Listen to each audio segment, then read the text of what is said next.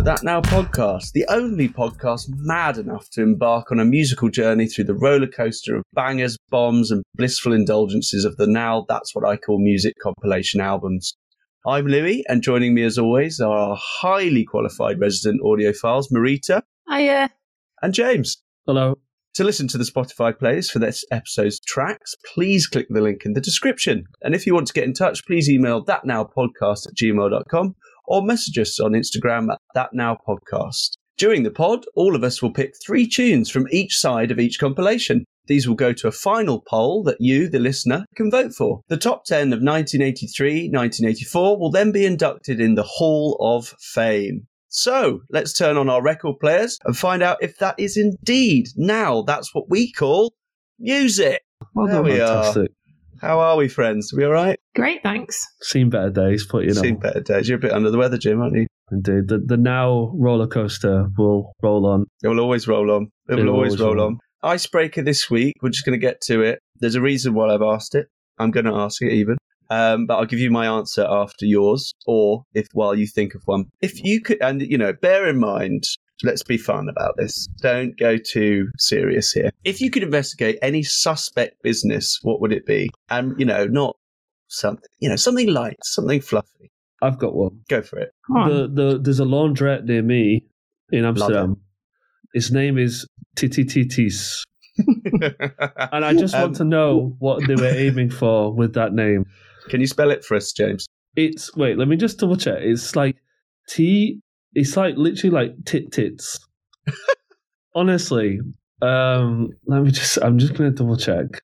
Is it in the red light district? No, it's on, what is it on? It's on Hoofweg.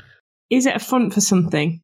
I don't know. I just want to go to them and say, so here, I have got it on, I can post it in our WhatsApp chat. Okay, so maybe they're doing a sort of scam business where they steal all the bras from the washing machines. So it's doing a sort of knockoff black market bra trade. Okay, so you spell it as a stretch. Titits. Titits. Are you writing that down, Marita? Tititis. Tititis. Off the ret. Tits. Tititis. Sounds like a nice bar in an exotic location. Just come over to Tititis for a rum and punch. Tititis. That's how you read that. Tititis. So what do you think they're up to, James? I don't know. I just want to. I don't want to investigate them for anything dodgy. I just want to go and say, "What's with the name, bro?" Because I'm fascinated by it. Yeah. I'm sure they're lovely people. So yeah, that's it from me. That's yours. Oh no, go for it. No. Oh, go There's on. also a dodgy shop that one of those shops where it sells like Polish Coke and everything's overpriced. And when you check the sell by date, it's all out of date or just about to go out of date. And you're just bad vibes. There's a shop. Have you ever bought anything from there? I have to because it's the closest shop. So out of necessity, sometimes I've had to. When I'm feeling too lazy for the supermarket, a bit of chocolate for. Something like that. They also sell like American chalk candy, and then and crisps as well. You have moved me on to my suspect business. Well, you're the American Oxford Street candy shop, and there's hundreds of them, and no one's in them, and they're huge. Absolute front. Money laundering, right? Hundreds. There has to be. I'm glad we're going into the true crime genre as well. Alt-right, true crime. Yeah. Adding those genres to the Spotify profile. The American sweet business, Yeah. But it's outrageous, isn't it? For those rents for those shops does not equate to you buying a pack of Fruit Loops from when you're going to Oxford Street. Mal, have you got one? Ooh, the amount of vape shops, maybe. Just like quite near me, every other shop is a vape shop. And I don't, how many vapes are they selling? Like, who is vaping that much? How long do vapes last? Like, need for it? I feel like they come and go quickly as well, because I feel like I see a lot of them and they come and then they go and they come again. And yeah. What's like a business model for a vape shop? I genuinely don't know. Like, sell vapes, question mark, profit? Yeah, what was your equation from a couple of episodes ago? R equals V over I? Yeah. Yeah. That's the business model. Over vape. That's what it'll be.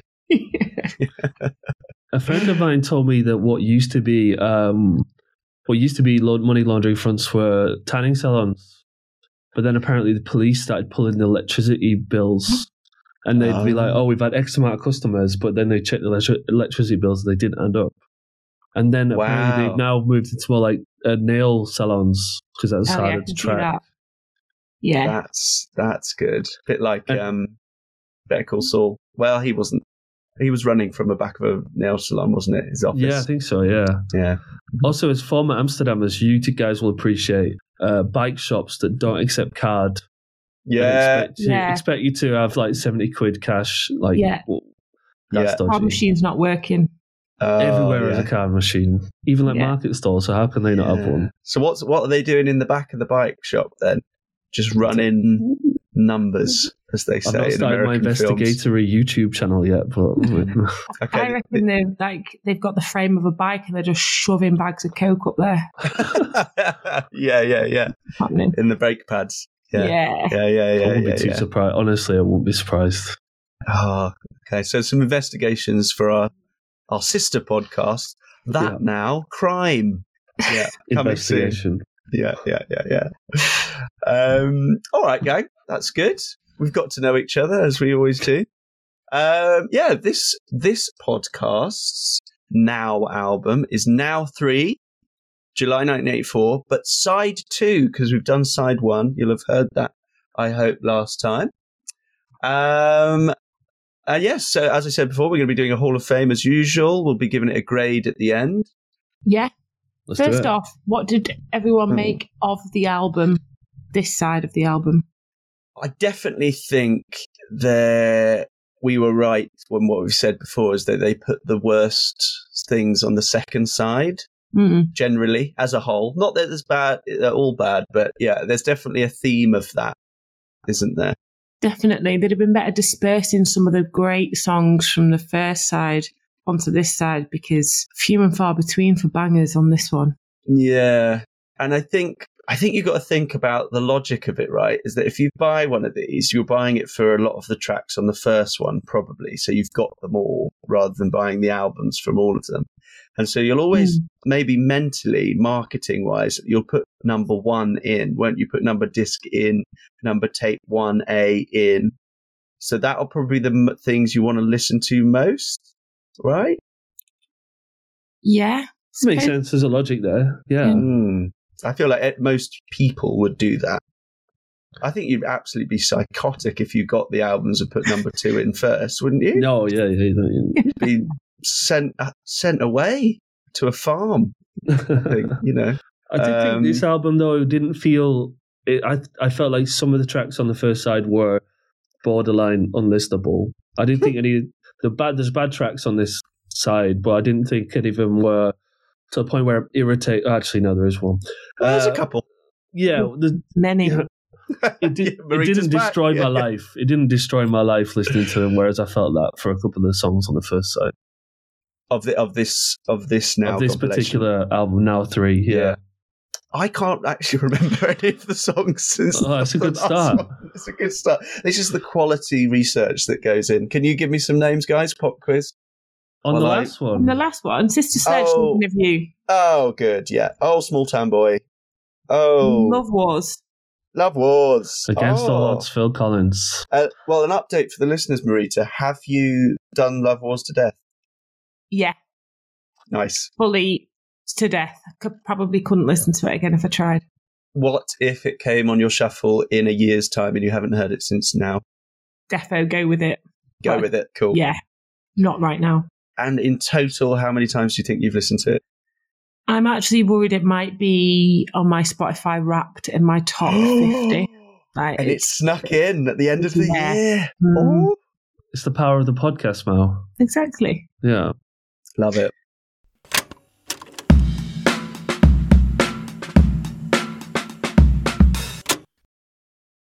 We've got Queen back again with I Want to Break Free, coming in at number 3 on the UK charts.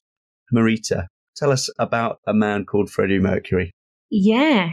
I didn't realise it has such a churchy, organy intro. There's like 10 seconds at the start where it sounds like, you're in church. Yeah. I quite enjoyed that. Did you slow build? Yeah. It was, I didn't expect it either. I was like, oh, have I completely made up what this song is?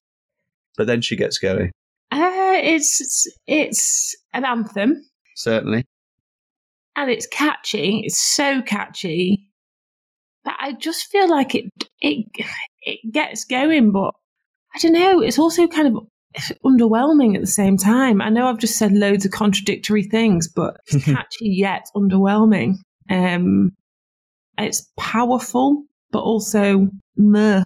And maybe that's also seeing it from like our perspective. Maybe if we were around at the time, it would be completely different and it'd be like mind blowing. I mean, I've heard this song hundreds of times, so maybe that's the reason why I'm not loving it so much. But yeah, the video, anyone?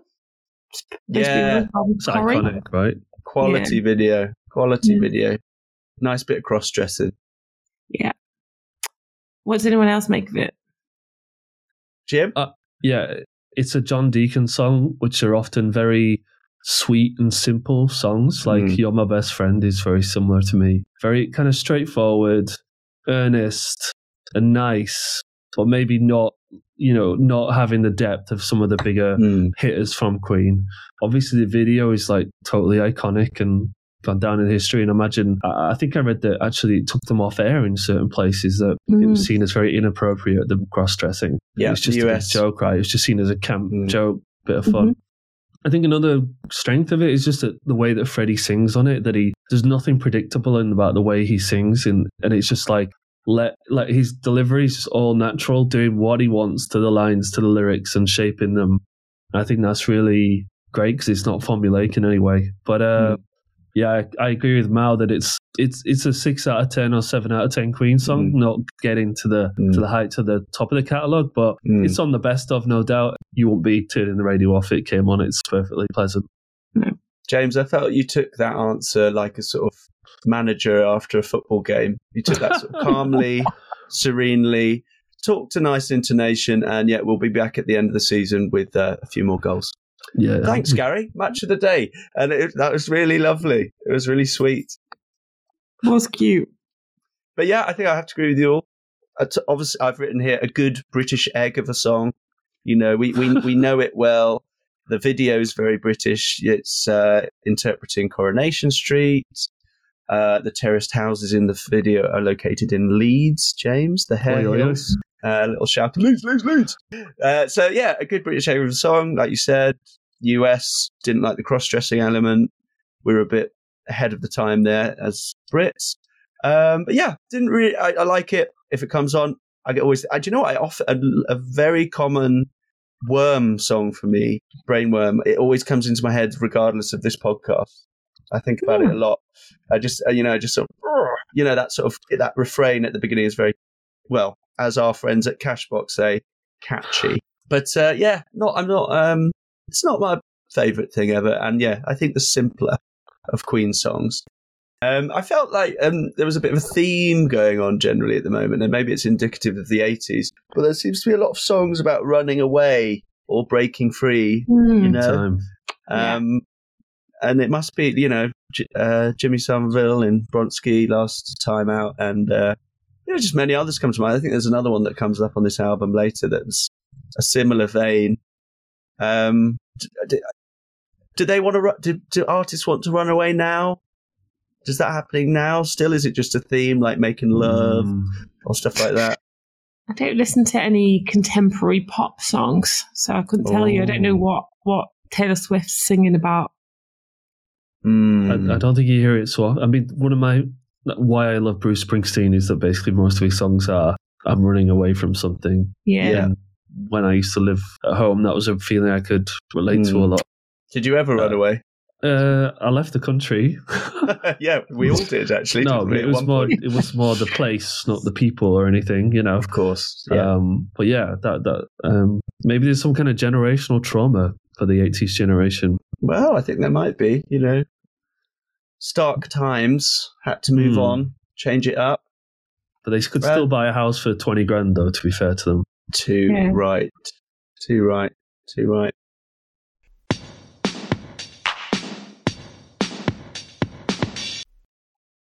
Okay, up next, we've got Time After Time by Cyndi Lauper, also coming in at 3 in the UK charts.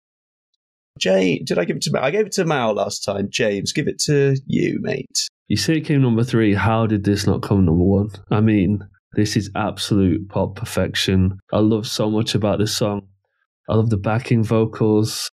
I just love how everything, like the synths and the percussion, are really well done. I think lyrics are really nice. I just think it's an absolute anthem of the 80s, and it's Hall of Fame, 5 stars from me. Cyndi's absolutely smashed it here. And I like that moment on when she says, when she goes, time after, and then cuts herself off before the second verse, I believe it is. And I'm just like, there's a little, I wanted to go to the chorus, but you're not letting me do it. You're cutting me off. But I know we'll get there eventually. Yeah, love this song. The backing vocals especially, I think really work really well as a contrast to her voice. And you hear that on some other songs that the backing vocals work really well. So everything's just perfect, dialed in, you know, the synth, the percussion. Nothing's too over the top. A bit Mel, stripped would back, you agree? which is great. I wouldn't agree, no. It's no girls just want to have fun, is it? Sorry, James, don't pull that face. It's pretty melancholic, but not in a good way. I've also said that it's quite drony and it needs a bit of gumption. Gumption? She needs a bit of a kick up the backside. I wanted to know if it was going to be Louis' Wet of the Week. I don't know if the fact that it's relatable is therefore making it good, or if all the points that James just made make it a good song in most people's heads, but for me, doesn't really do it for me. Yeah. Don't cut the mustard. No, I mean, I think I'd agree. I think I prefer Girls Just Want to Have Fun, personally. I mean, you know, it is, regardless of our opinions, it is one of the best love songs out there, over and over again in many lists. So, James, I don't think you're on your own there. But yeah, I think I think, again, there was another song in another podcast ago where it just takes a while to get there. And I know that chorus, and that's great. Time after, and it's sort of, and I like how it's not a real difference to the verse. That's quite nice. But it's just sort of, I know what I'm waiting for, and I'm just a bit bored waiting for it. Because when I hear it, it's that chorus cut into something on telly or something, and I get what I want straight to the meat. So I'm not going to really be playing it myself to get there. Does that make sense? Yeah. Yeah. I think it's a bit of tenuous, but, you know, it's just teenage angst feelings. But yeah, I think it's a bloody fine pop tune. It wouldn't be my wet of the week, Marita. And to be honest, I don't think I've thought of one, but I'll think of one as we go. But it was going to, Cyndi herself, she was going to be an early doth for me. After researching and, you know, looking into her, so I like her sort of opposite attitude to pop music and being like a standard pop woman, female star. You know, she's got coloured hair, she rips up her clothes, she's going a little bit sort of, you know, against the grain. And you can tell that's a theme with me. So I think she'll be an early doth of the week. Do remember, everyone, there's 2 other hats to be doffed, so don't forget. And our doths go to the songs where we appreciate them, but not enough to get in the Hall of Fame, right? That's spot on. Just speaking of Cyndi, do you know that USA for Africa, We Are the World? Mm-hmm. She absolutely steals it on that with her line that I can't imitate here because that's Cyndi Lauper. But I think backstage, she wasn't made to feel welcome because she was different, and I think her singing style was also seen as a bit too different as well. I'm not sure, but yeah, it kind of feeds into what you're saying, Lou, that she's not like orthodox, let's say. She's not orthodox pop star. And I remember there's a bit where she's got all the bangles on her hands and it's being picked up by the mic and she has to take them all off and stuff. And yeah, but her vocal performance on that is like the best, in my opinion. Yeah, I think she's great, and I think the song is just fine. and it's for everyone else, just not for me. Did you notice there's a musical element? Wondering if you two picked up on it, of a certain household item in the song. Kitchen item. It's just a general house. You'll have it hanging on the wall. You've got one on your hand, one on your phone. It's a clock ticking throughout. Which is obviously incidental, not accidental. And I'll tell you the origin, because you're dying to know, I'm sure. Chomping at the bit. I'm genuinely interested. That's great. Well, obviously it's called Time After Time, so we'll start at the beginning. This is what this podcast is about. I'm not boring you in a pub about this. This is what the people want to hear. So I can actually bore on with it. Bore on! The song's title was originally borrowed from a TV guide listing for the 1979 movie Time After Time. So that's the origin of the name, not necessarily the meaning.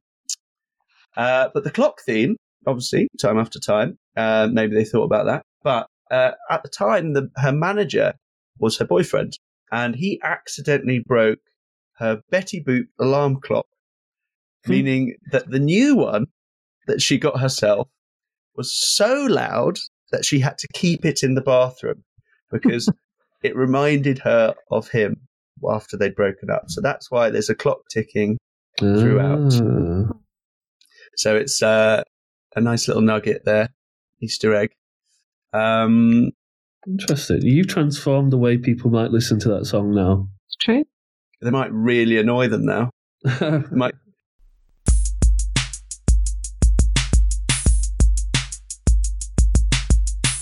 Okay, coming in at number 10 on the UK chart is Alison Moyet's Love Resurrection. Mal, your face. You go first. Me. You go first, yeah. Oh, there's a lot of things going on in this song, yet it's all so forgettable. I've heard the name Alison Moyet, and she was in the band called, someone help me out? Yazoo. She's, good egg, is she? I don't know. But this was one of the few songs that I only listened to twice because I was like, nothing for me. I completely agree. I would go as far to say that I actively dislike her voice, and I don't know how I know her name. Maybe because she appears on, BBC 4 documentaries when they do like a music documentary, and I don't know, like Mark Riley is on there or whatever. Yeah. They might like wheel her out, like Alison Moyet gives her 10 cents on whatever it is. How much do you think she gets paid for that? Because that is good money. Too much. Because she's talentless. Talentless? Whoa.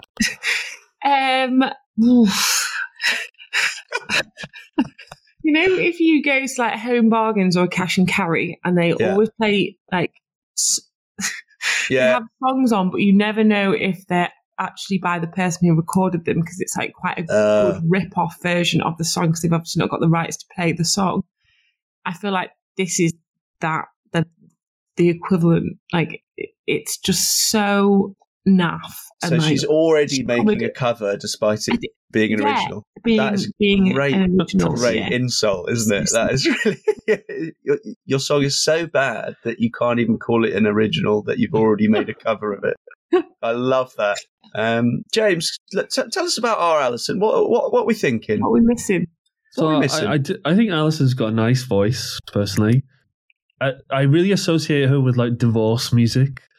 All the music sounds like she's just had a divorce, and it's always this like overblown, powerful voice like I'm coming right at you. It is very formulaic. I agree with you about, it just sounds like a cover. I would say on this same album, All Cried Out is a better option. That's a song that I personally have liked in the past. I love mainly that this album is called Alf, which made me think of the alternative. No, what was it called? Alien Life Form. Do you remember that? You guys might be too young for this. What, the character, the TV character Alf, from the 80s. Yeah, it's like a weird-looking alien. A pig thing, yeah. A pig alien. Yeah. And the idea that she's recorded this super emotional album about Alf. And I'm just like thinking, is it Alf? Is it like her initials? And obviously no, Moyet, so no. But where's Alf come from? So what does it stand for? Alien life force?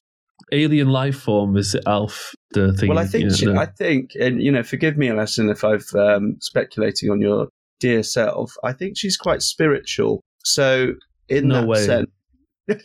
It means literally, she's saying it like Alf, as in real Alf. Like, well, as in alien life form. She's from the planet Divorce, and she's come to spread a message. Imagine being from planet Divorce. You don't mean to be offensive, Marita, but let's hear what the next sentence is going to be. Yeah.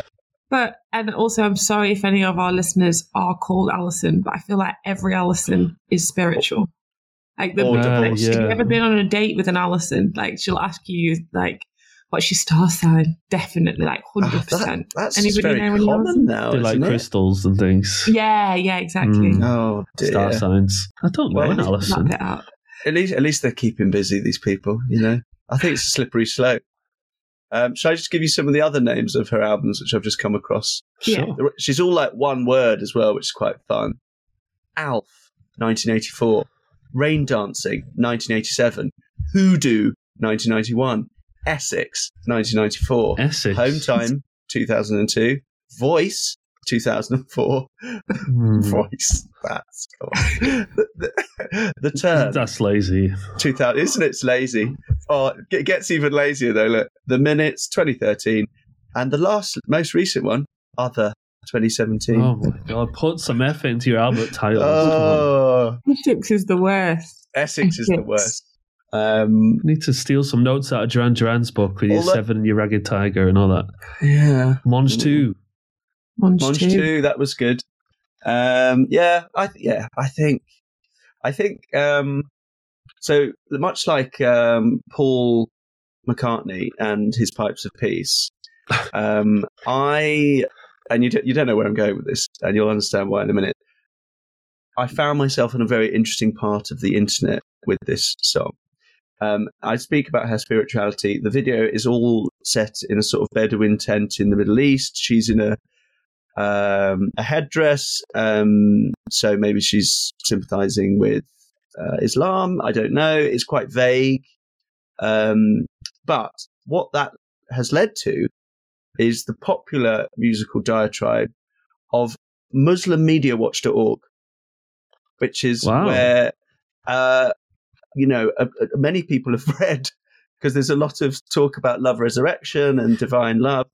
And I just wanted to let you know that I think, there is a reading of it that, according to this idea, the love resurrection in the title will, of course, be the resurrection of Adonis, Dumuzi, Tammuz, and the dying and the rising lover of Aphrodite, Inanna Ishtar. Yeah? So is that Zoroastrianism you're referring to there? I think it sounds like Zoroastrianism, yeah. What's that? That's like the ancient religion of Persia. Okay. Prior to the conquest of the Islamic expansion. It's a good job that you know what you're talking about.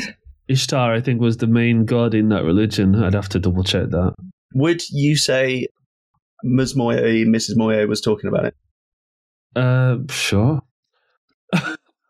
Oh no, Ishtar is a Mesopotamian goddess of love and war. So it's not Zoroastrianism. Is it Zoroastrianism?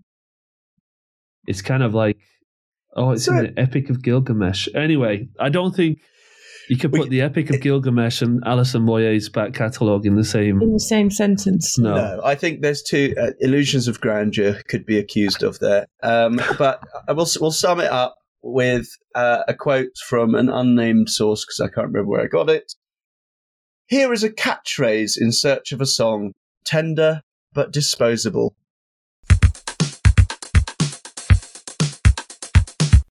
Young at Heart, the Bluebells, placing in at number 1, our first number 1 of the side.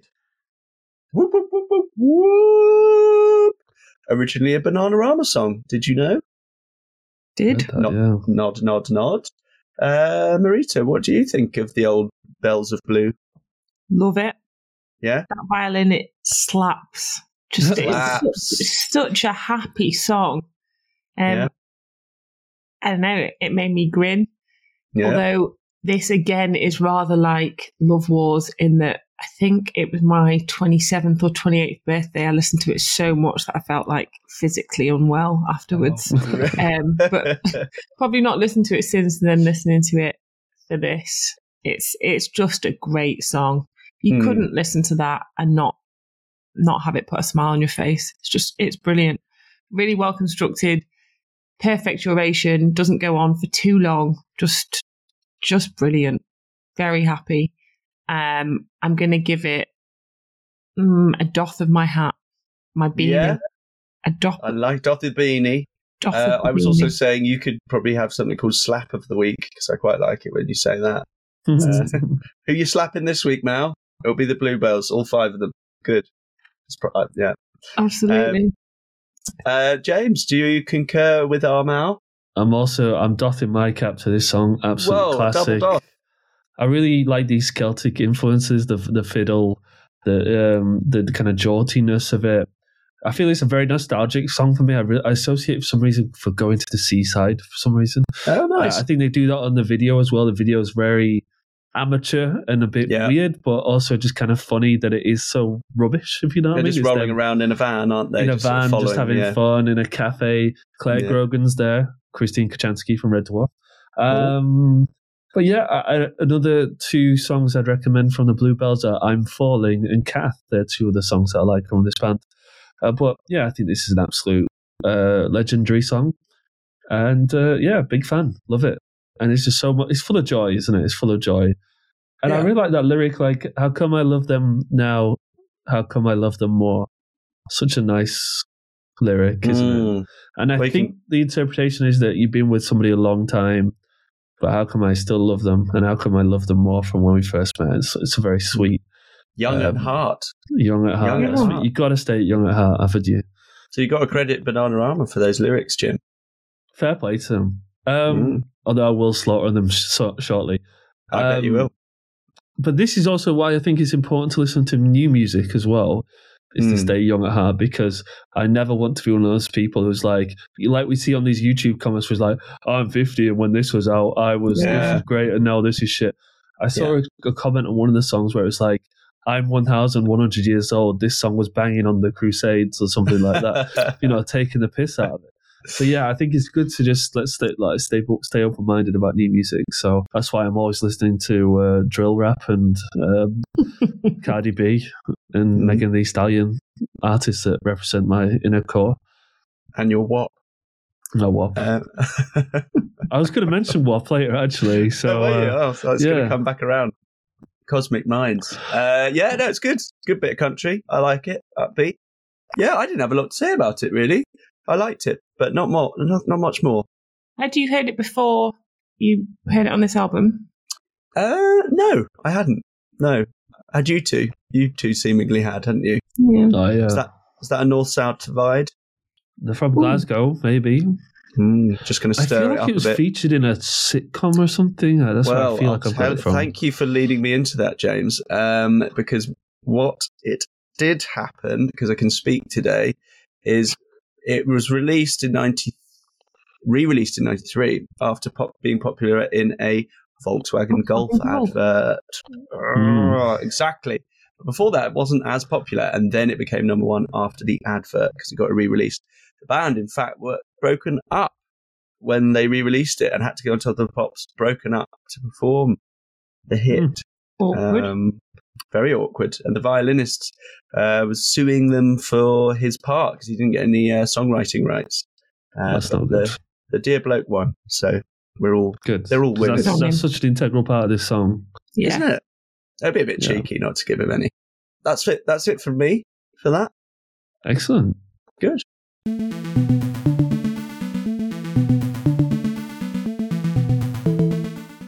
Right, moving on to the actual Bananarama. And Robert De Niro's Waiting. Now, friends. Now. What a title. Coming in at number 3 in the UK charts. I'll start. I've mentioned it before. It's a thing that seemingly British artists tend to do, which is a sort of non-singing singing. is what I'm calling it. I'm not necessarily going to talk about the chorus, but it's the chorus is kind of catchy after quite a few listens. It might be more of a British thing. It's sort of like, and I went down to the street and I sort of saw you there. Inner city pressure.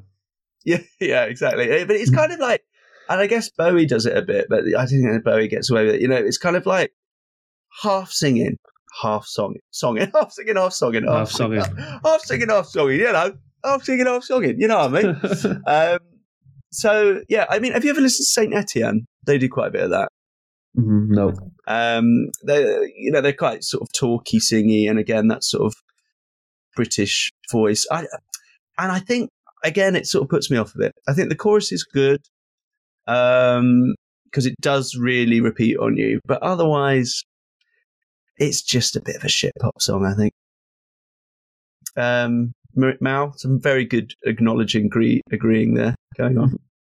Yeah, I've honestly just written kind of cutesy with a bit of a dark undertone. I liked it by the third play, and I thought that it sounded pretty Christmassy because it's got some bells going on. Oh, it's the bells back again, yeah. Yeah, the bells are back. But yeah, I agree with what you've said. It's forgettable. James's face, he obviously hates it. Yeah, he definitely hates it, doesn't he? And not really anything more to add. I don't hate it. Yeah. They like Martin Scorsese and wrote it in a bit of a doff of their cap too. Yeah, it was. Yeah. And they originally picked Al Pacino. That's right. It didn't sing as well. What do you got? That's my Al Pacino impression. That was very good. James, you want to carry on Mal's thoughts? I think this song is awful. I was imagining a drill entering my head as I was listening to this. They said he wanted to be like Pull Up to the Bumper by Grace Jones. I mean, I don't know what they were smoking when they tried to do that because it's nowhere near. It's dreadful. It annoys me that they say talking Italian and not speaking Italian. Just sounds kind of stupid to me. It's a stupid sentence, isn't it? It's a stupid name and a chorus. Yeah. I mean, that's just annoying. In the bin, please. In the bin, firmly in the bin. Well said, James.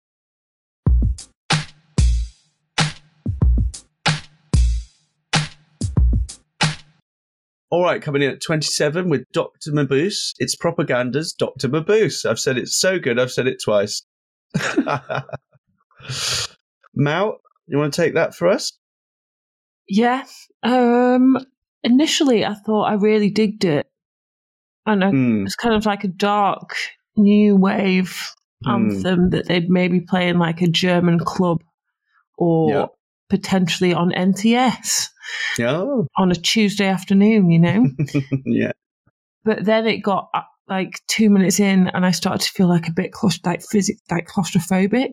And then I listened a second time and it made me want to rip my own ears off. So quite about turn. The more that she said selling your soul, the more I just wanted to despair. So selling your soul, selling your soul, selling your soul, selling your soul. Brainwashed? Yeah. Yeah, not for me actually. So maybe if they just cut it down to a minute and a half and just replicated that for twice, it'd be fine. But kind of not a fan. I'm glad it exists, but I have no desire for more of it or interest in listening again. That's how I feel about it. I've only listened to it twice. Louis' limit of twice. James, thoughts? I agree with everything you guys have said. It feels like they're trying to do something that's been more interestingly done by different bands. Someone like Pet Shop Boys or Depeche Mode or someone like that is doing what they're trying to do, but more effectively, it feels like. Didn't really enjoy it. Just felt messy and a bit too overblown and inflated. Because there's that kind of genre where these things can work. But with this one, I feel like they were just taking a punt, and it paid off to an extent for them, but not for the Nat Now podcast crew. They didn't consider us, did they? I put the Kraftwerk-inspired German cousin of Will Powers. That's what it felt like. Propaganda with confidence. The video is quite interesting. It was like, they were just, obviously, I don't know if they did this with the recording, but in the video, much like Cyndi Lauper with her clocks, they were just smashing things with household items. So like they were smashing a bath with a hammer, and it was just sort of like, it's sort of like quite industrial and stuff. Barbed wire on the drum cymbals, Range. sort of like, whoa. Yeah, exactly. Yeah. So it was what an oral masterpiece. But I don't know if there was actually on there. Interesting little fact, actually, at the end of the song, which I didn't quite realise, maybe because it was in German. They play backwards the German question, Warum schmerzt es, wenn mein Herz den Schlag verpasst? Do you know what that means? No, why does it hurt so much? Or why does it hurt in my heart or something like that? Really good, James, yes. Oh. Why does it hurt when my heart misses the beat? There you go. I know Schmerz, Weltschmerz, great German word for world weariness. Oh, that's good. You've got quite good German there, Jim. I did it at school, got a C. Should we consign that to the bin? Hopes and despair? Yeah. See you later, Dr. Mabuse. Nice knowing you.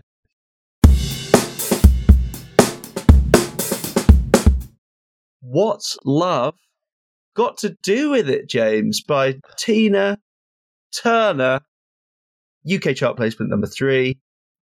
James, what do you think, mate? What do you bloody think of that? Just think Tina Turner's an absolute...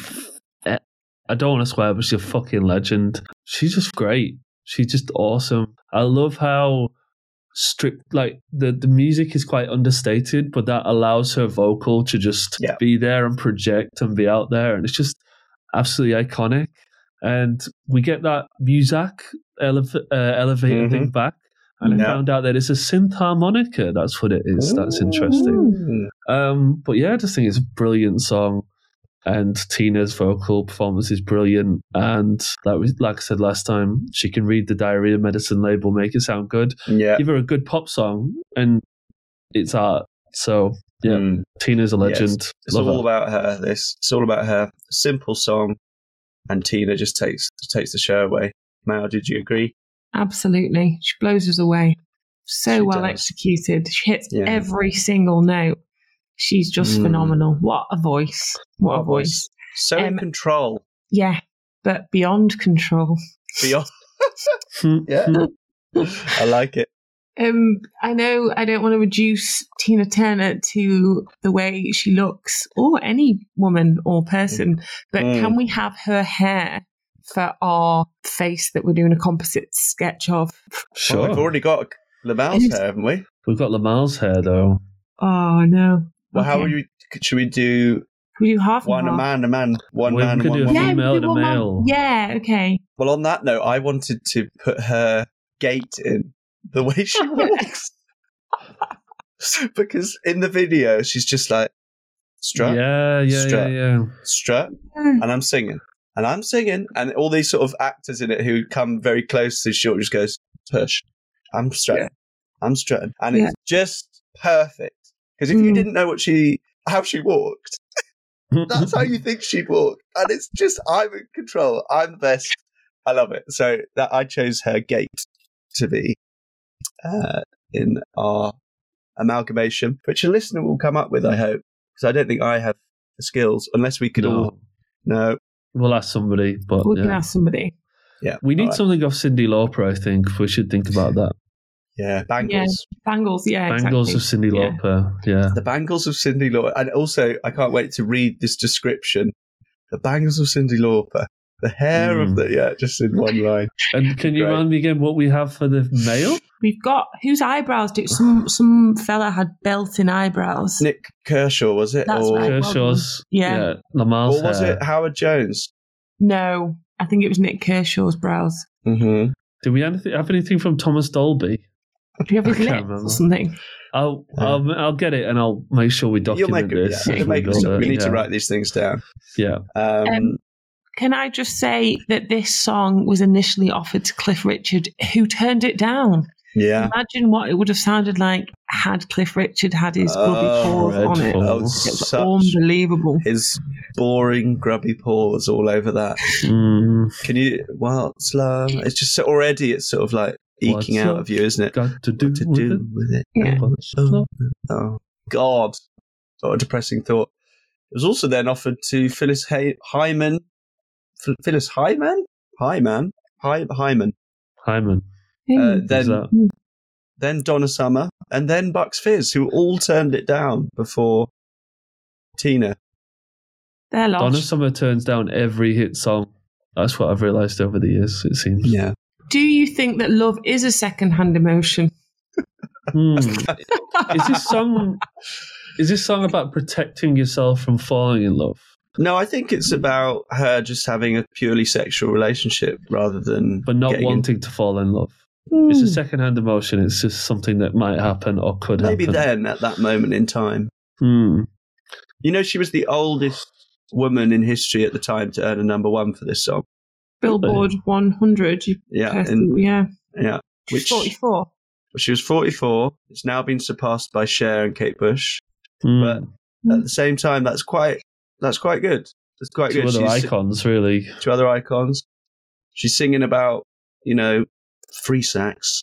Not relationships. You said that like Alan Partridge. I know, I didn't have to. That's terrible, isn't it? Well, I did it before when I said Frank to the day. I know. It's kind of, I mean, if anyone likes that, then we're probably quids in, aren't we? But yeah, so well done, Tina. I was going to say another reason why I respect Tina Turner so much and admire her is that she moved to Switzerland, learned German, and passed the Swiss citizenship test, which I can't imagine is very, for an American to come over later in the stage of their life and learn German like that, to the point where you get, Switzerland's not letting anybody in. Do you know what I mean? So the Irish have got as much money as Tina. That's what I was just... No, but they would give her... I don't think they gave her any special dispensation. And yeah, but she's also got all that money to throw at lessons all day, every day, hasn't she? She's not really got to work. She just watches the royalties roll in. That's why she can't have a relationship, because she's just busy learning German. Doing her German classes. Doing her German lessons.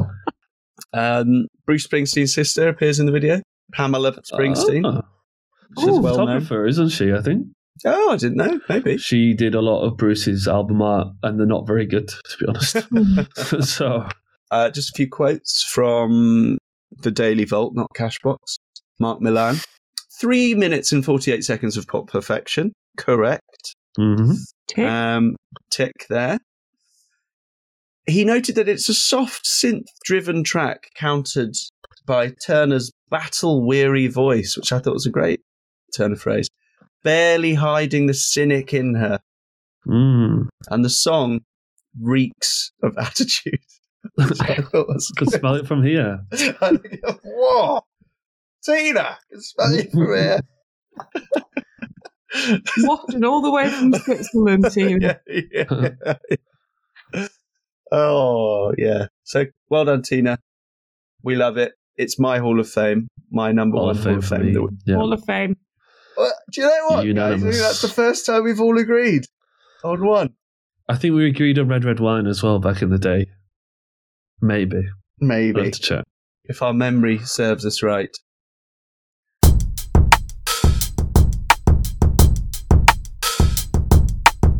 When You're Young and You're in Love by the Old Flying Pickets, coming in at the UK charts at number 7. And, well. We've had one of them before, Mal.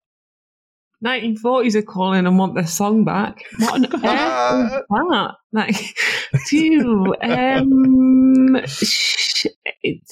it's forgettable. Yet someone on YouTube wrote, and I quote, "What makes it more remarkable is that there are no instruments or backing.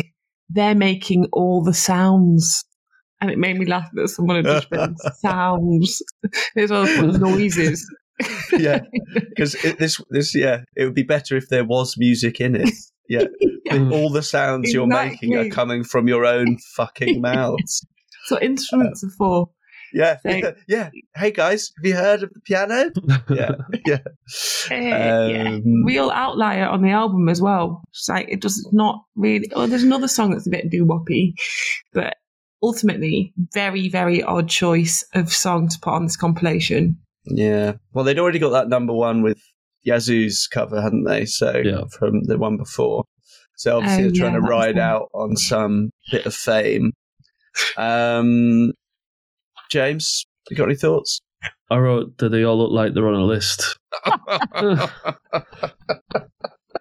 They look really dodgy. One guy looks like Ric Flair. I don't know if you know Ric Flair. No. They all look really dodgy. One looks like a football hooligan.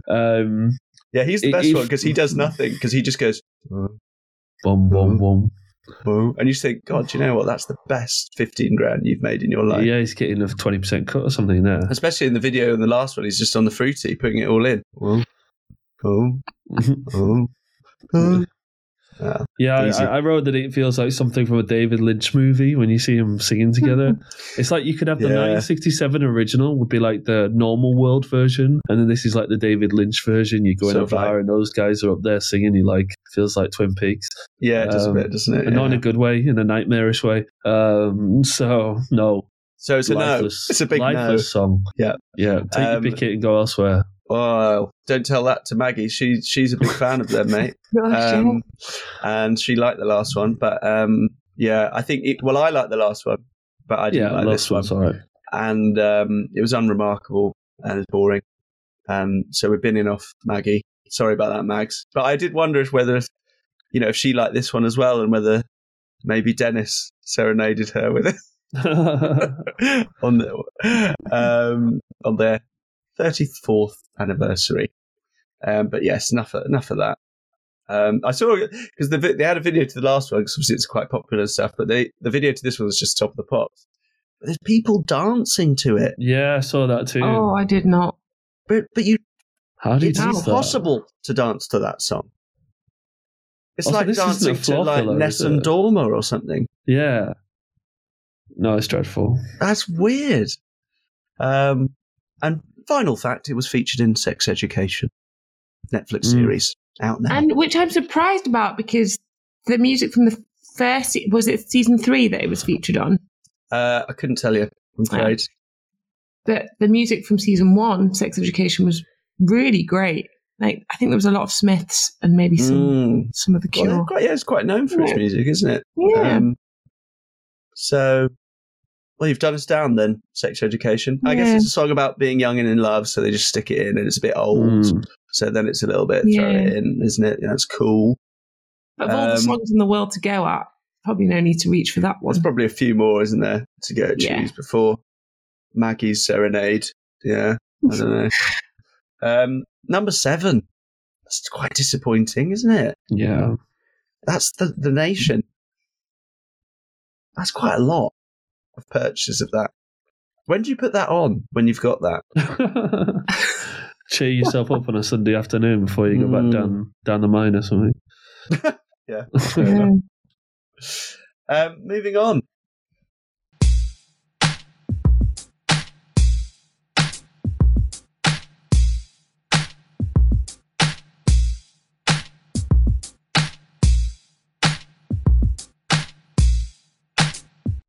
Wham, bam, thank you, ma'am. Wake me up before you go. Number 1. UK number 1. Mow. Rightly so. Is it going to be a Louis wedding song? It is now. Yeah.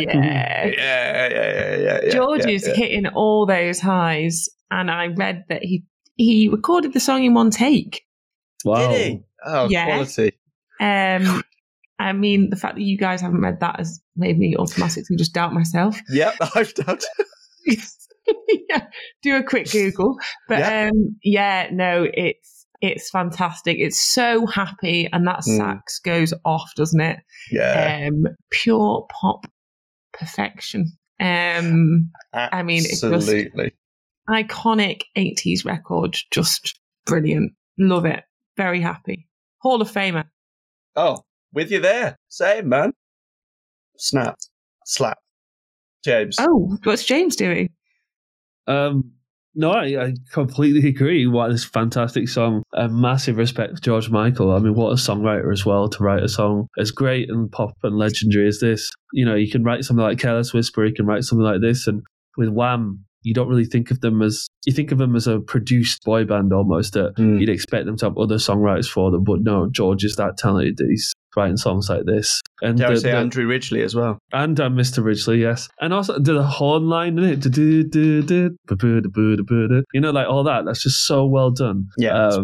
Not much more to add, but just absolutely fantastic. And Wham are definitely one of the best pop groups of the 80s, in my opinion. Absolutely, absolutely. I mean, I've written Stone Cold Banger, but I don't want to say cold in the same sentence. It's so warm.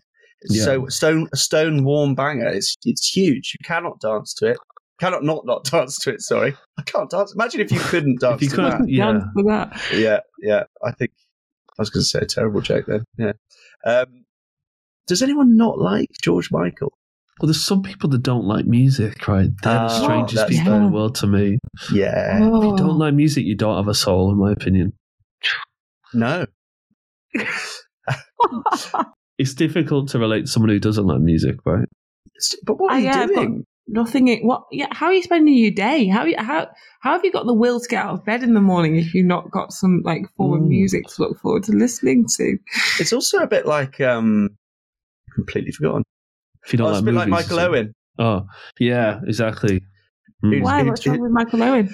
He's only watched 8 films in his life, and he just hates fiction. Like everything has to be based in reality. Like he doesn't like that people make things up. Yeah. Is he on the spectrum? I have no idea. Maybe. No, I think he's just a footballer. Really. He's just a bit of a Norman. You know, the kind of guy who's not stayed up later than 11 p.m. at any time in his life, and that. Yeah, but yeah, I think you can't not like that. And as you say, Mal, at my wedding, people are going to go off to it. Can we? I don't know. Is it too early to ask? But what is your favourite Wham song? Because mine's "Edge of Heaven." I didn't really know many others other than this and Last Christmas. To be honest, I know more George Michael songs. You'll know Edge of Heaven because it's that one. Doom, doom, doo, doo, doom, doom, doo, doo, doo, doo, doo, doo, doo, doo, doo, doo. Yeah, yeah, yeah. Na na na na na na. Yeah, yeah, yeah, yeah, yeah. No. Okay. Hopefully, it comes up on a future album. Okay. No, I don't know that one. I'm just trying to see if I've made it up. It's being the single take. I don't know how I would. I think that's fine. In the meantime, the song, according to Michael, had been done in one take without any drop-ins, overdubs at all. Brilliant. Well, he's a bloody star, isn't he? I know. What a gem. Quick quiz: how many views on YouTube? Oof. 600 million. 13 million. That's good. We're really getting the spectrum of views there. It's more Jim's angle. It's 445 mil. Wow. Which, if that's one person each, then it's like a 16th of the world agrees that that's one of the best pop songs going, isn't it? Yeah. Is it about cocaine? I don't think so. It's not. No, it's not. You'll be wrong to think that. Isn't it about? Didn't someone write him a note and he'd written up twice? So in response, he'd written go. Spot on, Mal. Spot on. You're on your quiz questions this week. This is good. Andrew Ridgeley left a note for his parents and had done just that. And then he thought, this could work as a little song. So and he was just living at home while being in Wham. He hadn't moved out because he was on tour so much he didn't want to move. So yeah, they did that. Wake me up before you go. It's great. Simple. Just on that cocaine thing, I think George is the kind of songwriter that just wouldn't be so boring and cliche to be like, I'm writing a song about cocaine. He's better than that. He writes songs about emotions and relationships and feelings, and I don't know. He's just He's not going to be drawn into something. He's better than that. Let's leave that for somebody shit. Nice. Is it your Hall of Famer, James? It's not. No. Oh, I know. It's one of those things where it's like it could have been a couple of songs on the end of this album. Yeah. All right. Moving on. Not really, but Well, 2, yeah. On another day, it is. Yeah. You could easily convince me that it should be. Yeah.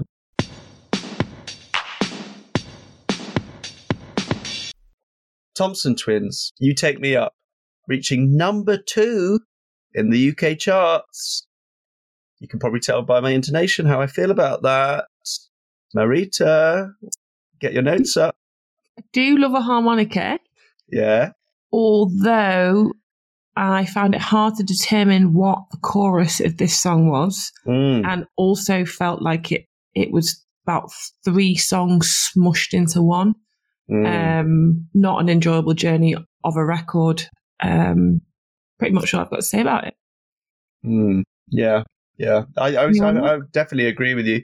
It was what I hate that I'm sort of saying the same review for a few of these songs, but it feels like a lot of these songs are just fannying around, and they sort of had something, and then they were like, "Yeah, but you've got to get there first." Like, well, how do we get there? All right, well, what we'll do is we'll come. This is all right. I'll stick that on the end, and then I'll do another thing in between, and then suddenly we're there, and it's like, we're there, are we? Oh God. It's taken a while to get there, isn't it? And it's just a bit like, I'm just waiting for something to happen. And when it gets there, it's not even that good. So I'm being a bit meaner than I'd probably like, because over a couple of listens, the chorus was all right. But yeah, James, do you want to save me from this? Or no, it's rubbish. And I don't know what this song's about. Is it about work? Is it about love? Is it about liberation? It's got lyrics that kind of hint at all of these things. I think the lyric, I know what it means to work hard on machines, is absolutely dreadful. Yeah, that is. That is basic. It's just fuck, a rubbish song. Yeah. I mean, I think, as you can probably tell, it was supposed to try and be meaningful, and the idea that working in a factory, in a sweatshop, it was, a modern form of slavery, and it takes its musical form from songs that slaves would sing in the cotton fields. Quote. Yeah. I don't. They've done a poor job conveying that. They really have, and I think because it's, as one critic put it, it's an odd contradiction. With music based on African American spirituals, tells the story of a factory worker in a desperate financial condition, but it also has a fun, quirky feel that belies the message. Exactly. And I think that's spot on. If you're going to make a song about a topic, at least make it fucking good. Like a serious topic that, do it justice. Worthy. Like, have the balls to make it listenable. It makes you want to listen to it more than once. It's terrible. Did you see the music video? Yeah. The music video's rubbish. My God, they were in the chain gang there. Yeah, they're just all in a circle, in a chain. Dancing around. Pickaxes and this. Jovial manner. Yeah, it's a bit. But look, number 2 in the charts. People wanted to hear it again. You Take Me Up. When I was looking up what the meaning of the song was, I was on one of our favourite websites, which I should give a shout out at some point. It's called like Song Facts or something. There's many of these kind of websites. But it's a bit more interpretive than someone official for the website has written. It's people comment under the lyrics. And it's always a good source of content. I'll give you the 2 things that were there for this song. Sorry, no. Got to get it right. It's about the Thompson twins. I've just stopped making myself laugh. It's about the Thompson twins and when they're a joy when they first encountered an elevator. So it's another lift related meaning for us. You Take Me Up. Otis and Schindler getting another shout out. Which I thought was a good little laugh for someone who's just on a website, right? And then the one underneath says, quoting lyrics, I know what it means to work hard on machines, end quote. It's about masturbation. So many, many things going on for the people of the internet in this song. I just can't get my head round how bored are people that they're willing to comment on this shit song on lyricmeaning.com or whatever. Yeah. Get a hobby. But you know what? Fair play to them because I'm reading it and putting it on my hobby, this podcast. So shout out to whoever you were. Electric Kazoo 940 or whatever it was, James.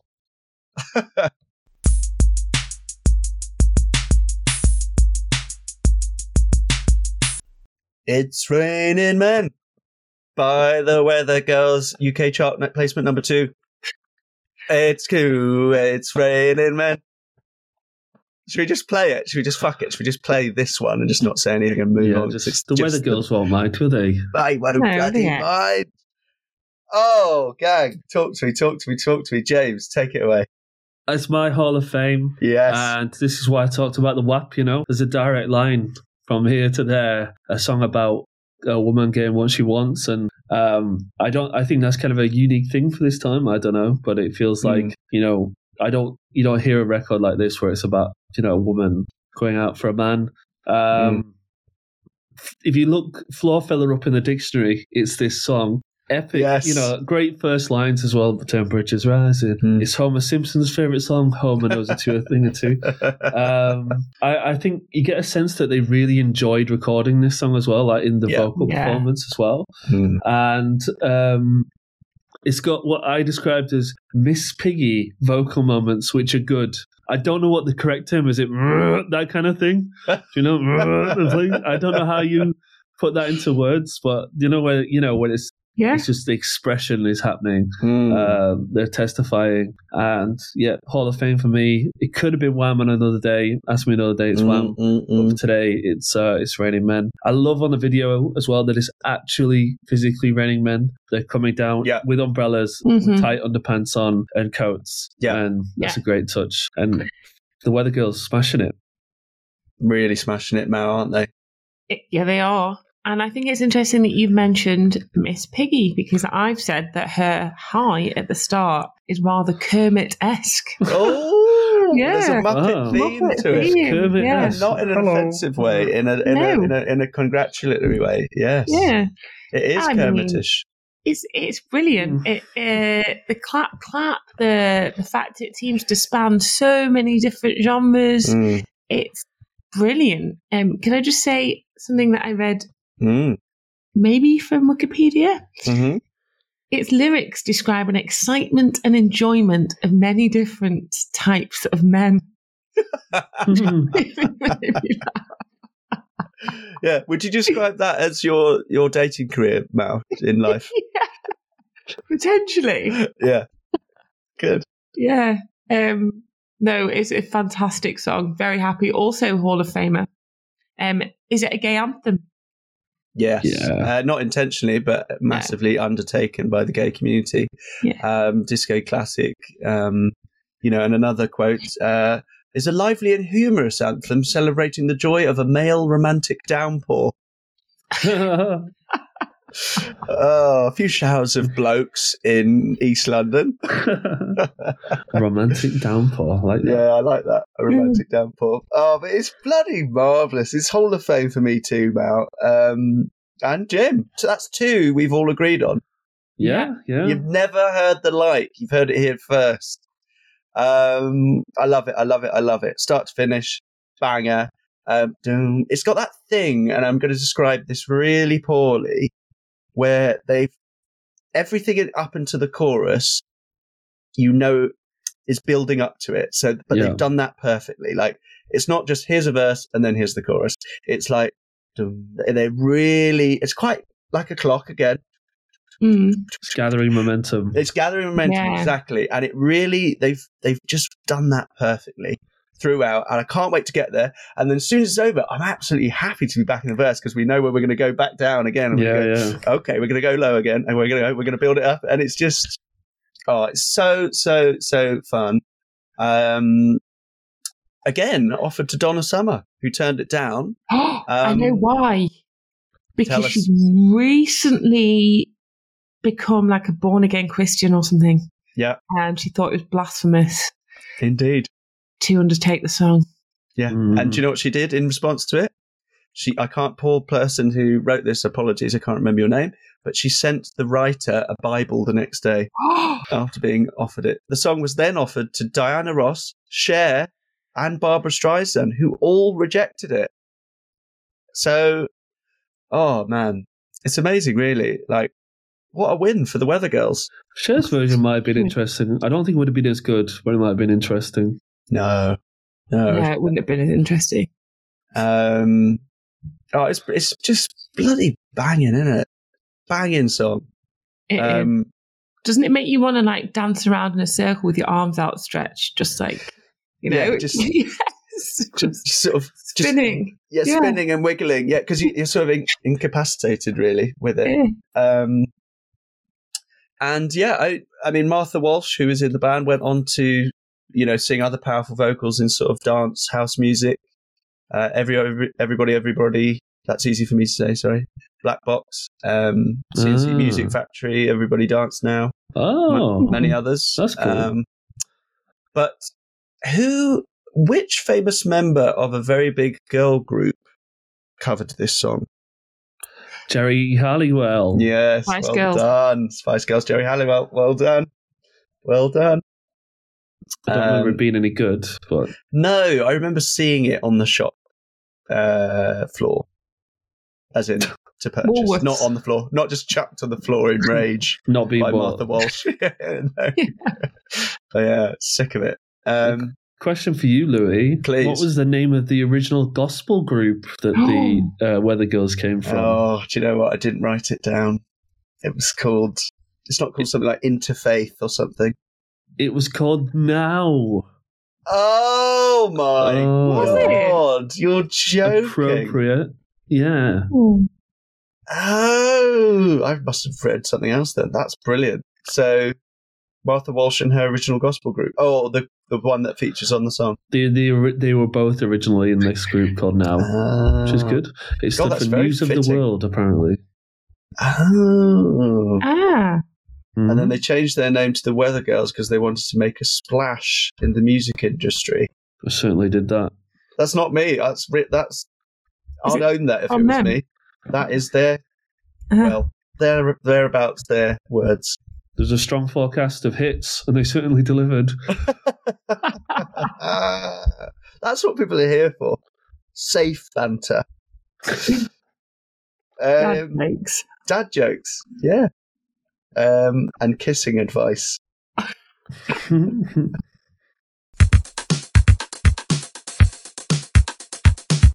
Interesting one, I'd like to say.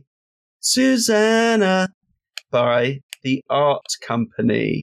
Coming in at 34 on the UK charts. And I must just stress on that, this is a Dutch band. So obviously foreign music coming in, all in English, but maybe we don't know who they are that much in the UK. UK-centric show. Mao. I want to hear what you've got. Louis. Me first. You've not gone first for a while. Have I not gone first for a while? Please, that's good. I'm glad you're coming out because I can never remember each time. TampaBay.com describes it the best song sing-along you've never heard of. When I first read that, I thought, I couldn't get it out of my head. I wasn't impressed initially, but I grew to really like it. I've written grower, not a shower. Okay. I like it. I like it. I think it's quite odd, but I like it. I've got a lot more to say on it, but I want to gauge what you think of it now. I think it's like Schlager music. Is that how you say it? Schlager music. And it's pretty reminiscent of if you were to go in a bar round Rembrandtplein, I don't know, maybe 7 o'clock in the afternoon before it really gets going, 7 o'clock in the evening before it really gets going. So it's a bit slower. It's not like it's ramping up to the the big night out. But someone would put that on the jukebox and I'd get annoyed at them. That's how I feel about this song. It's kind of annoyed. Yeah, it's Did you ever hear it when you were in the Netherlands? No, did you? No, I didn't either. James, did you? Well, this thing, I think this unlocked a memory for me because when I listened to it, I thought I imagined a campsite where you turn up and everybody's singing the song, all the parents and all the kids, and you're like, what is this song? How do they know all the words? And they're all Susanna. Yeah. And then when I found out it was a Dutch song, I'm like, has that actually happened where I've been somewhere? And I think when I went to a wedding one time, this might have been on. And everybody knew it and singing, and I was just like, huh? But yeah, no, it reminds me of like Frans Bauer. I don't know if you know him. He's a Dutch singer. Heb je ever for mij? You know? You don't know? Maybe, yeah. Similar to that. Yeah. I do actually know another song by this band, the VOF Kunst. It's called Eén Kopje Koffie. And it's Eén Kopje Koffie, a cup of coffee. It's quite fun, quite a cheesy little number. But I wrote that it's about as good as you'd expect from a cheesy Dutch song from the 80s to be. Okay. It's good. It's not in the echelons of what we're talking about with Wham and Tina Turner and everything, obviously, but it's a perfectly good song. It's okay. I mean, it's got a catchy chorus. It's kind of got that niche feel to it because it is foreign and got that Schlager edge. I detest Schlager music. So this is actually kind of good in that kind of folksy Schlager that it might come under. But I didn't put it as Schlager because it's so slow. It just feels like a sort of almost folky sing-along. I wouldn't say folky, but just imagine the accordion going dun, dun, like you said, like campfire, and it's kind of like it's just a song that's sort of in common parlance and everyone sort of knows it, and it's just like, and it's sort of like, it's like you should know this song. It feels like that. It feels maybe older than it actually is. Agreed, totally. I did check the lyrics as well just to make sure there's nothing weird going on between Susanna and this man. Well, because it is kind of creepy, the video that they're on a sofa and he's like, oh, come on. It's bonkers because that video has all the cheering of the crowd after every moment, which is in the song. Well, the recording that I listened to anyway, as a song in Apple Music or whatever. And that implies, because people are singing along, Susanna, but then they're also going, no, when she leaves or whatever. And it's sort of like, obviously they've recorded that, but surely people didn't know it before they recorded it. So it feels like, do you know what I mean by that? Like, it's preempting fame. It's the implication. Is it like canned laughter then?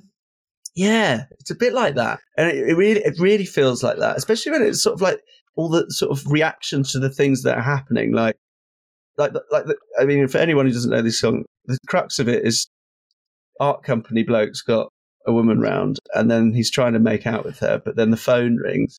It's the wrong number. He puts it down, and she gets put off, so she leaves, which I think's a bit. She was looking for an excuse to get out. Drastic. I think that's a quick. Oh, I'm not in the mood anymore. Like, fuck it. Yeah, this guy's a creep. Let's get the fuck out. I mean, like, the idea that a phone call has ruined the mood, it says more wonders about that relationship than it does about her reasons to leave. So, you know, because like in the song, you know, she says goodbye, and I say no, and the whole crowd go no. It's like, what do you think? Get her out of there. And all the video, like, all the band are there, and everybody's up on the top rafters, right? All watching. All looking. It's sort of like an Amsterdam sex show, but quite nothing. Quite just a voyeuristic date gone wrong. Very odd. It's like a soft porn without the porn in it, really.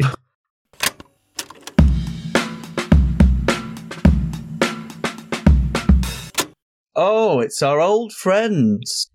I think it's the first sign of madness. It's not the first. It's probably about the fifth sign of madness, Jim. Am I right? Yeah. One Better Day coming in at number 4 on the UK charts. God, they're loving a bit of now madness, aren't they? They're everywhere. Now for madness. I'm not mad for madness. No, I'm not mad for this song either. No. The way he says water really irked me. Yeah, is he putting it on? Yeah, definitely putting it on. Kind of Kate Nash. Does he pronounce the T or not? Water. Yeah, I think he does. Water. Yeah. Water. Is it Walter or is it Walter? Which one is it? Second. Sounds aggressive any which way. Yeah, it does. All right. But he's from London, mate. He's got to say that. That's fine. Oh, he's hamming it up. Is he? Yeah. I didn't mind the musical saxy bits, and it gets better when the piano bit comes into play, but I would actively choose never to listen to it again. That's my take on that Madness song. Yeah, they're all a bit one and the same for me, Madness. James, have you I'm just thinking the water, like I said, Kate Nash, when she says cracks in our foundations, I don't mind that so much. But that's water, quite good, yeah. Less so.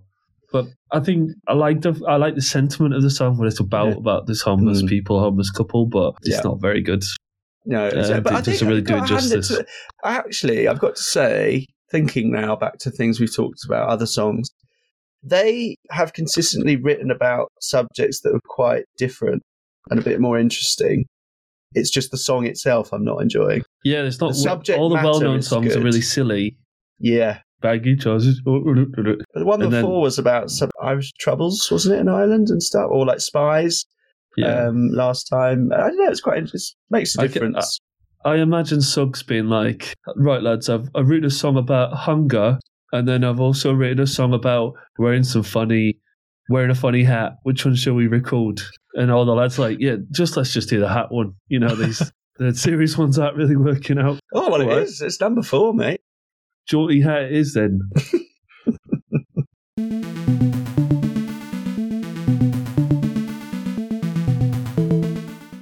We have a song about a red guitar by David Sylvian coming in at 17 on the UK charts.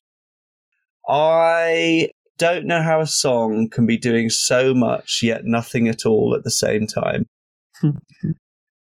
It's quite a feat, really, to be able to do such a thing. But I mean, I never have to listen to it again. Is sort of what I'll think as I go to sleep tonight and just think, you don't ever have to listen to that again. There's a reason it's on at the end, because it's the last that anyone's going to hear of it and no one's going to get to it. Look, there's trying to be interesting and off the wall jazz, fusion, rock, interpretive dance. Fuck off.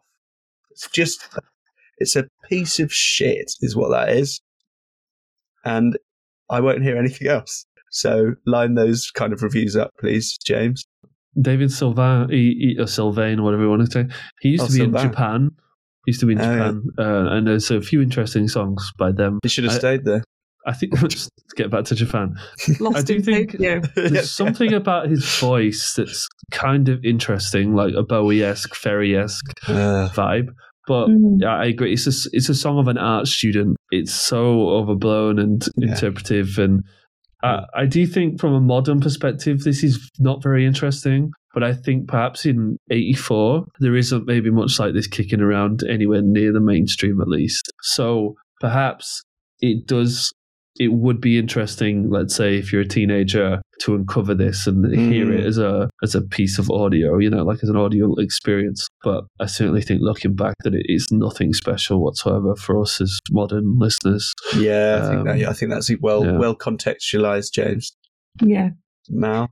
Got nothing really much more to add, although I do agree that he's got a sound of Brian Ferry about him, but probably doing us a disservice to your man Brian. I've written it's an absolute trail off of a track. Lots going on and none of it working very well. Yeah. So basically what you two have said. Is Snowy Owl better than this as a trail off track? Was that the one I liked? Yeah, what is it called again? Birds of Paradise. Birds of Paradise, yeah. That is a fucking banger. At least it had some sick guitar in it. That's like a song. You know what's going on in that. This is just sort of, this is going nowhere fast. And, you start at the end and you finish in the fucking foothills of nowhere. It's awful. I mean, the critics tend to agree with us, interestingly. Quote, a bit self-consciously arty and angst-ridden. Sylvian's voice is a very derivative. And he tends to drone on in a melancholy fashion without really getting anywhere. Critics of this time are spot on. They're good. Interesting little link to Dr. Mabuse and Propaganda. The video was directed by the same people. So Anton Corbijn. So shout out to Corbijn is the Dutch guy, right? Yeah. Yeah, spelled with the J, so definitely. And we'll just do another little shout out to the song lyric websites where we do actually get all our content. That's where we found each other, isn't it? That's where we met. And the annals of those forums. You were Electric Kazoo 69. Yeah. I was Digital Laxative. And I was Doth every day. I'm Dothing. So someone on this has said, I should start giving them shout-outs really in their names, but to me, it's about how art is the only thing anchoring him to life. The one true preoccupation. The only thing that makes sense. I recognize no method of living that I know. I see only the basic materials I may use. I play my red guitar. Music is all he has. Poor David. He hasn't got anyone in his life, has he? Yeah. Just him and that little red guitar.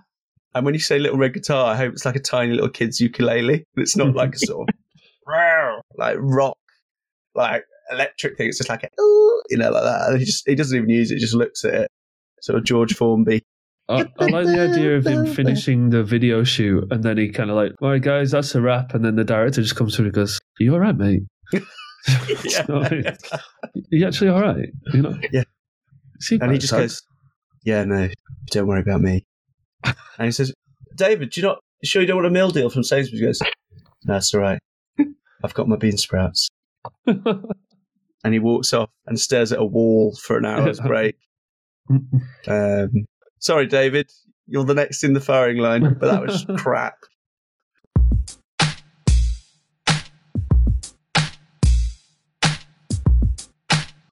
I think this was a good side of Now. It was all right.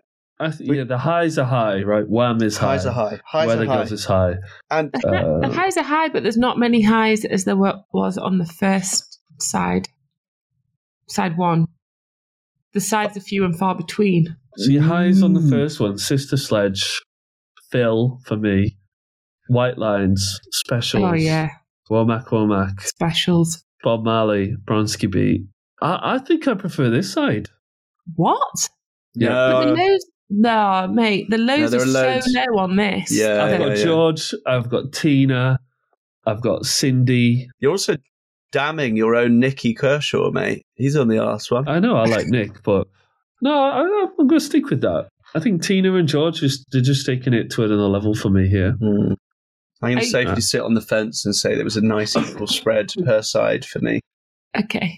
Well, that's nice because we've got an array of opinions. What about you, Mel? Worst one yet? First side, yeah. Side one. So if we're giving a grade, right, what would you give the first side? We did B+? this. Did it last week, didn't we? We did it last we said a B, didn't we, I think? What side? What would you give this side? Because I'd give this side a B. B minus, maybe. B. C plus. C minus. C minus. George Michael, Tina Turner, Bluebells. They're propping Queen, up some absolute Cyndi dirge, Lauper. lad. Yeah. Oh, but talk about dirge. Come on. You got Howard Jones, Ultravox, Orchestral Maneuvers in the Dark, Duran Duran. You know what I mean? Yeah, I could do the That's same pure to you. dirge for me. David Sylvian. Madness. David's trying to do something interesting. He who should not be named. The art company. Oh, yeah, we don't talk about that. Exactly. The Toms. I mean, look, mate, so two can play that game. Son. Oh, we don't want to talk about don't Bobby. talk about that either. Oh, God, what an end. We're going to get cancelled. Hall of Fame review. Amazingly, we've had two songs where we all agreed for the first time. And those two were Tina Turner. Yeah. What's Love Got to Do with It? And It's Raining Men, The Weather Girls. Oh, what a banger. And my other one was... Our other ones, sorry, were... Wham for you two, and then Cyndi Lauper for me. Oh, yeah, Wham for us. So very similar. Yeah. Mal, have we gone for all the same this week? What's Love Got to Do with It? Hall of Fame. Wake Me Up Before You Go Go. And It's Raining Men, Hall of Fame. Same this week, bro. Like it. Oh, well, that's been a blast of a side. All right. And that was then. And this is now. Goodbye. Goodbye. Goodbye.